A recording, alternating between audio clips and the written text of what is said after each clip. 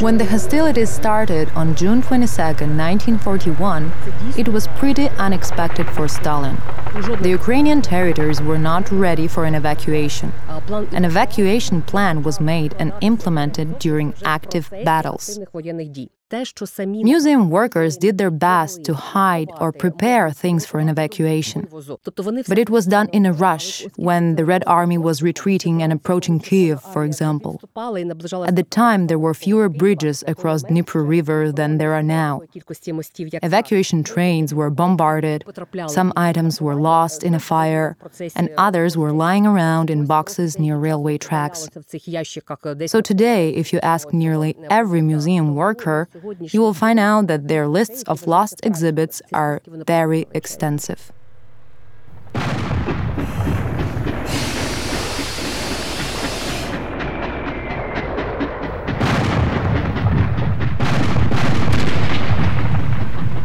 You've just heard Olga Kovalevska, a specialist in Ivan Mazepa's biography. My name is Anna Palenchuk, and I'm the producer and showrunner of this podcast. This is the second episode of the Why Do They Steal podcast. We will talk about the failed evacuation of Ukrainian cultural valuables during the Second World War. We will also tell you about Ivan Mazepa, the hetman and leader of the Ukrainian Kazakh state at the end of the 17th and the start of the 18th centuries. We will touch upon his heritage and a unique bell with his portrait. And Anton Drobovich, head of the Ukrainian Institute of National Remembrance, will explain why Mazepa is one of the most famous Ukrainians in history, and yet there is so little we know about him. Like most of our outstanding historical personalities, Ukrainians don't know Ivan Mazepa well. We know that he was a hetman, some know that he was a great philanthropist, even fewer people know that he was a highly educated man for his time, but most of us, of course, know that he is depicted on a banknote and that he had something to do with Peter I, and that's pretty much it. He was part of Europe's high society at the time. He was an equal interlocutor for kings and princes. He did a lot for Ukraine, building its system and setting up administration processes as if it was an independent territory, although it wasn't. During Mazepa's rule, people felt the difference between us, Ukrainians, Kazakhs, and them, Russians, Russian soldiers. This division was fundamental.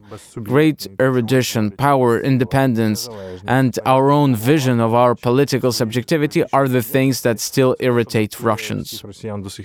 This talented ruler had power when Ukraine depended on the Russian Empire. Russian rulers controlled and assigned hetmans. Ivan Mazepa dreamed of making Ukraine more independent of Russia. When the Russo-Swedish War began in 1700, he made a secret alliance with Sweden, which was winning the war. But when Mazepa and the Kazakhs openly sided with the Swedes in 1709, the new allies of Ukraine were defeated. Furious, the Russian Tsar, Peter I, burned down and looted Ukrainian cities. He banished and cursed Mazepa, whom Russians still hate and believe to be a traitor. Hetman Mazepa is at the top of the national traitors and betrayers list. At the same time, the European point of view is different.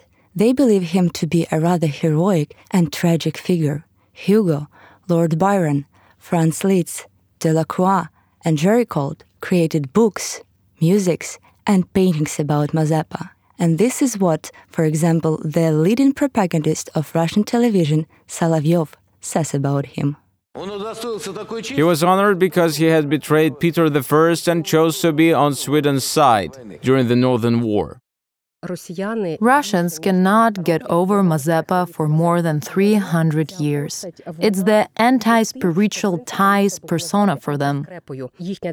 Their state is ideologically based on the constant humiliation of Mazepa. Why? Because of the alliance with Karl XII and the attempt to remove the dependency on Peter I. It was basically, he showed the direction and did it in the beginning of the 18th century. And this is why we have an independent Ukraine now. Olena Kirichek has told us about the political heritage of Mazepa, but he also left material heritage everyone can see in Ukraine, Mazepa's churches and other historical buildings he constructed, for example. The heart of the Hetman's legacy is the Chernihiv region, which shares borders with Belarus in the north of Ukraine. There used to be Mazepa's capital, the city of Baturin. But by Peter I's order, Russians seized and looted the town and its churches.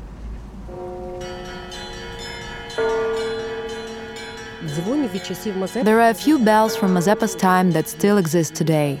Some of them are in Kyiv. One is on the territory of the Kyiv-Pechersk Lavra, and the other still hangs on the second level of St. Sophia Cathedral's bell tower. It is called Mazepa Bell. But the most valuable Mazepa's bell is kept 1,000 kilometers away from Ukraine. It's called Pigeon, because of the bird depicted on it. There are no such bells anymore in Ukraine. Its uniqueness lies in being richly ornamented, and these ornaments completely meet the demands of the Baroque style. There are very few similar pieces in general. Furthermore, it is hard to decorate cannons and bells like this because there are a lot of tiny ornamental elements such as flowers. In this case, we have not only a Baroque ornament, but also a sign that states that this bell was cast during the happy rule of Ivan Mazepa. On the other side of the bell, a beautiful Mazepa emblem is depicted, a family emblem. And the main thing is a full-body portrait of Mazepa on the body of the bell, probably one of his earliest portraits. It is unique because he is depicted on the bell, not on a canvas or paper, not even on a thin metal on which a person can engrave the portrait. It is a casted portrait. Mazepa's bell was cast in 1699 in Hrytsyuk. It was a casting center at the time. It was fabricated for Hetman Ivan Mazepa for the Resurrection Church in Baturin. And the bell itself was made by the famous master Karpo Balashevich. There are only a few artworks by Karpo Balashevich left in the world. Maxim Blakitny, the scientist at the Chernihiv Historical Museum and researcher on the evacuation of Ukrainian cultural heritage during the Second World War, tells us about the Pigeon Bell cast in the north of Ukraine. Olena Kirichek provides more details. There's Baturin as a fortress, but there's also Baturin in a broader sense. The fortress plus country residence of the hetman and the Cossack foreman. And the Resurrection Church was situated in Honcharivka, the country residence of Hetman Mazepa. This church remained unharmed in the fire of 1708, when Menshikov burned Baturin. So Honcharivka didn't burn as the Baturin fortress did. There is a version that after the famous events of 1708, someone from Hetman Mazepa's circle secretly delivered the bell from Baturin to Dmytro Monastery. It's near Berezna, a town near Chernihiv. And this bell stayed in the Dmytro Monastery until 1927. Even historians in the early 20th century weren't sure where the Resurrection Church bell could have possibly disappeared. Only with time did they realize that it was transferred to the bell tower of the Dmytro Monastery. In 1927, the Ukrainian researcher and ethnographer Boris Pilipenko found this bell. He measured it entirely and conducted research on it. In 1929, in 2 years, he made pretty good quality black and white photos of the bell. Thanks to that, we know how it looked, what size it was, and which ornaments were used to decorate it. Efforts by the Ukrainian ethnographer Boris Pilipenko might have saved the bell, as Olena Kirichek has just told us. In fact, in the 20s, the USSR fought actively against churches and everything that had to do with them. At the time, all confiscated church items were cast into machines for plants. Boris Pilipenko not only researched the Pigeon Bell, but also organized its transportation to the Chernihiv State Museum and did everything for it to become a museum exhibit, not a religious item. That's why it wasn't destroyed. Mazepa's bell used to be in the entrance hall of our Chernihiv State Museum. It was available for city visitors and locals at that time. So it stayed in the museum till the Soviet-German War. The museum was damaged when Germans were bombing Chernihiv. Many exhibits were destroyed then. It was a miracle that some exhibits were saved and are still in the museum's collection. But the bell's destiny remained a mystery. Because on the one hand, it was 700 kilograms that you had to put somewhere in order to carry it. You couldn't just put it in a pocket and go. On the other hand, it's been missing since 1941, and nobody knows where it is. The evacuation of exhibits from Ukrainian museums to the east of Russia was very chaotic during the Second World War. It was so disorganized that even historians could not tell what Ukrainian cultural artifacts had gone missing because of the bombs or marauding. If we speak about the Chernihiv State Museum, its exhibits were loaded into 3 wagons. The plan was to transport it to the Russian town of Ufa, but it was hard to track what exhibits made it to the town.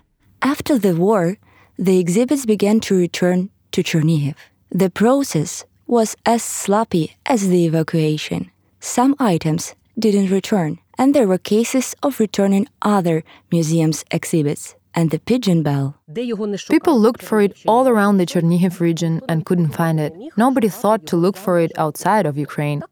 We could have still been talking about losing the bell if in 2015 something unexpected hadn't happened. Arkady Tarasov, senior lecturer at that time, PhD and researcher from Moscow, was also researching bells, doing his job. And he happened to go up to the bell tower of St. Nicholas Monastery in Orenburg. He noticed an old bell there.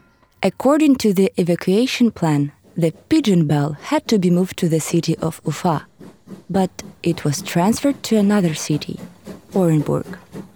The distance between Ufa and Orenburg is 400 kilometers, and it's 1,800 kilometers away from Chernihiv. It's unknown how the bell ended up there. The logistics were poorly organized. 2 wagons went to Ufa, and the third one with Mazepa's bell and other valuables went to Chkalov, nowadays Orenburg. Employees of the Chkalov Museum received our museum's items in their operational management, meaning they had to register and check everything they received. But there were few museum employees. They even had to involve technical staff and cleaning personnel. 39 objects were lost due to this careless attitude towards the museum's valuables. The bell, which was evacuated and not returned, is on the list. We can assume it was done on purpose because Russian museum workers and historians didn't want to return valuable Ukrainian cultural and historical objects. This is how it was rediscovered. The thing is, it doesn't work. It cannot be used due to the crack that appeared with time. So it's there, it hangs there, but it cannot be used. That's the first thing. Returning it would be an important mission for us, because on the one hand, it's a unique bell that tells us a lot about our country's history during the Hetmanate. On the other hand, it has one of the most ancient Mazepa pictures made when he was alive, which is also essential. The other thing is that people who were telling the story about the bell's rediscovery stressed, "Thank God it belongs to the Russian Orthodox Church now, and Ukrainians cannot claim it."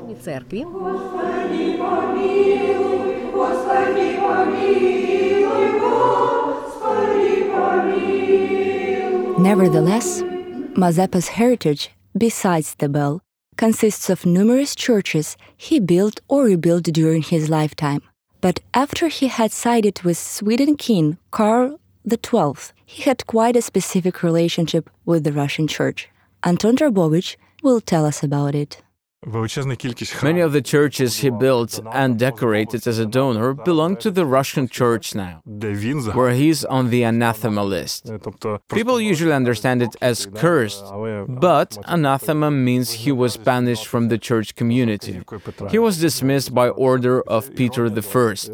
It's ironic because people go to the church built by Mazepa, he is on its walls, his name is on the list of the church's donators, and people pray for him. And at the same time, when it's time to remember the cursed, Mazepa is also mentioned as someone under the anathema. Without a doubt, Mazepa's bell is part of the cultural heritage of Ukraine. But what does the law say? Nothing illegal happened during the USSR, it seems. This is the voice of one of the senior Ukrainian lawyers in the cultural heritage and intellectual property field, Andriy Karnaukov.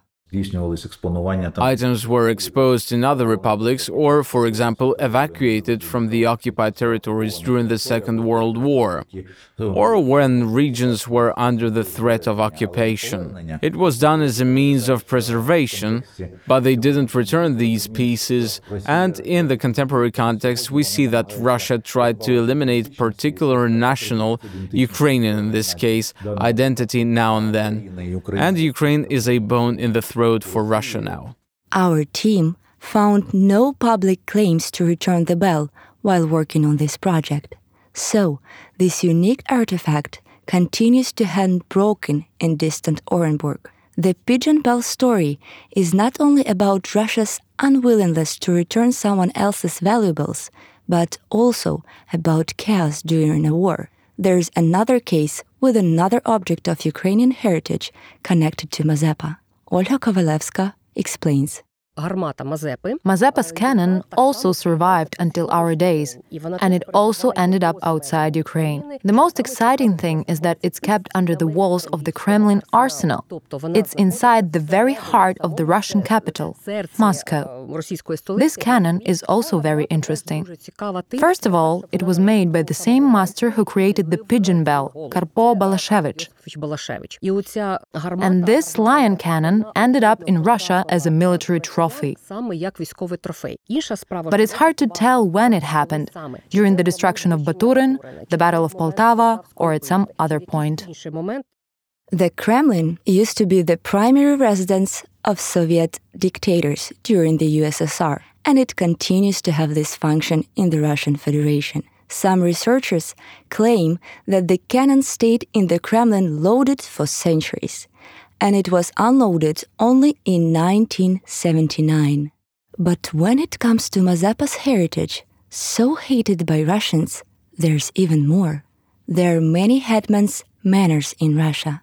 They're even supposed to be architectural monuments and are protected by law. A pretty strange decision about the heritage of the man they consider a traitor, isn't it? Have you heard about Hitler's belongings stored in the Russian main military cathedral?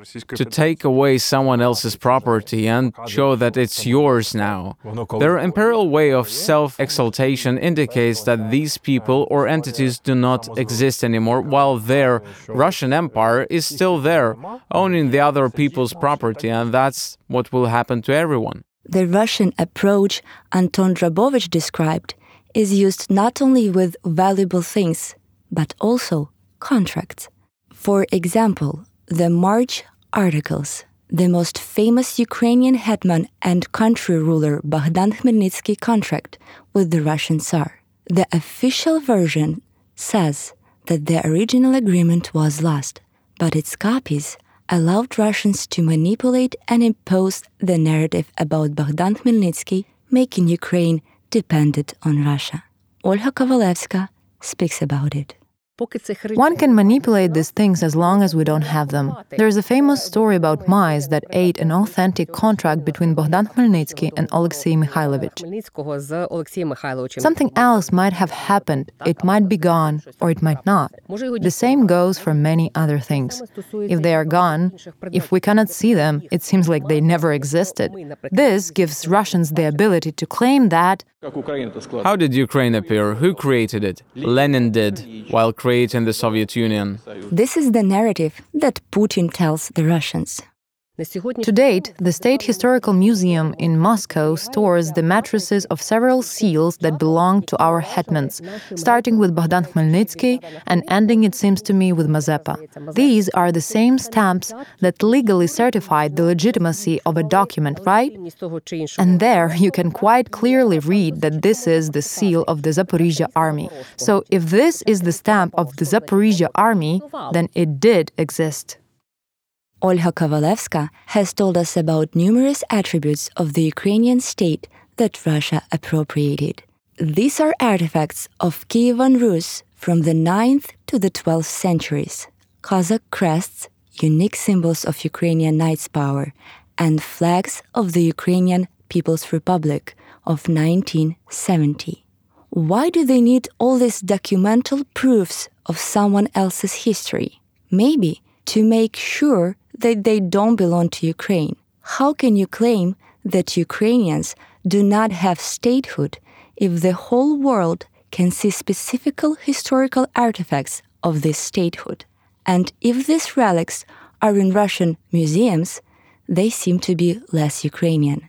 This is the habit of stealing to appropriate someone else's gains, culture, and history. Andriy Karnaukhov also speaks this. You cannot just return these attributes of independence and national identity to your enemy fighting for independence, having an opposite view on how a state should exist, how people should be there. This is why I think we shouldn't expect Russians to return these attributes in the near future. This was the second episode of the Why Do They Steal podcast about how the artifacts related to Mazepa simultaneously aroused hatred and the desire to appropriate them in Russia. We've talked about the bell that people wanted to save so badly that it was lost for half a century, about the cannon which was placed in the heart of the Russian Empire but they forgot to discharge it, and about taking other people's belongings to seem more important even if everyone understands that it belongs to someone else. Our third episode will continue raising this issue. We will discuss the unique history of the mosaics from St. Michael's Cathedral, which impressed everyone in Kiev, the capital of Ukraine, for centuries, until the Soviet Union destroyed them. Watch Why Do They Steal on the Ukrainska Pravda YouTube channel and listen to it on Apple Podcast, Google Podcast, Spotify, and other platforms. Subscribe and share it. The material was prepared with the support of the International Renaissance Foundation. Production 435 Films. Showrunners Kornii Hrytsyuk and Anna Palenchuk. Screenwriters Kornii Hrytsyuk and Yurii Marchenko. Producer and Narrator Anna Palenchuk. Sound Supervisor Vasyl Yavtushenko. Assistant Iryna Terletska. Project Coordinator Olena Kirichek. English Translation Anastasiia Perun. English Voiceover Alina Zevakova, Rob Feldman, Kateryna Hordiienko. English Voiceover Recording Pavlo Melnyk and Alla Shmatok.